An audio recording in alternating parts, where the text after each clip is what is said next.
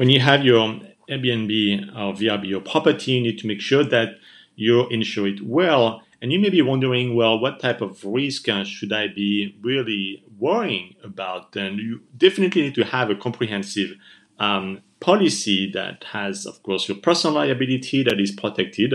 Maybe that's the biggest risk, but also against fire, against water damage, and so on. And it's important now to realize as well that not all claims are equal. And you're going to see from an insurance standpoint for short-term rentals, some claims that are much, much more common.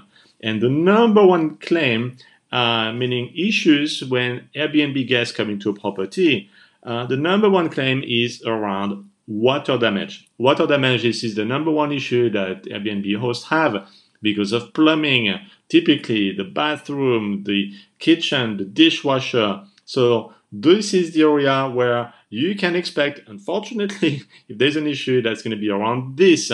And it's not as bad, you may think, as a fire or personal liability, yes, but it's still a big issue because that involves repairs and downtime and so on. So when I read about this data from insurance company, really made me think about how to improve or minimize the risk actually to have a water claim damage. So make sure you do the inspection correctly, make sure you have good plumbing, make sure you act very quickly. You can also add some leak detectors, so there's all kind of devices around that. But that is the area where you really need to focus to avoid water damage in your property. And of course, make sure you are insured.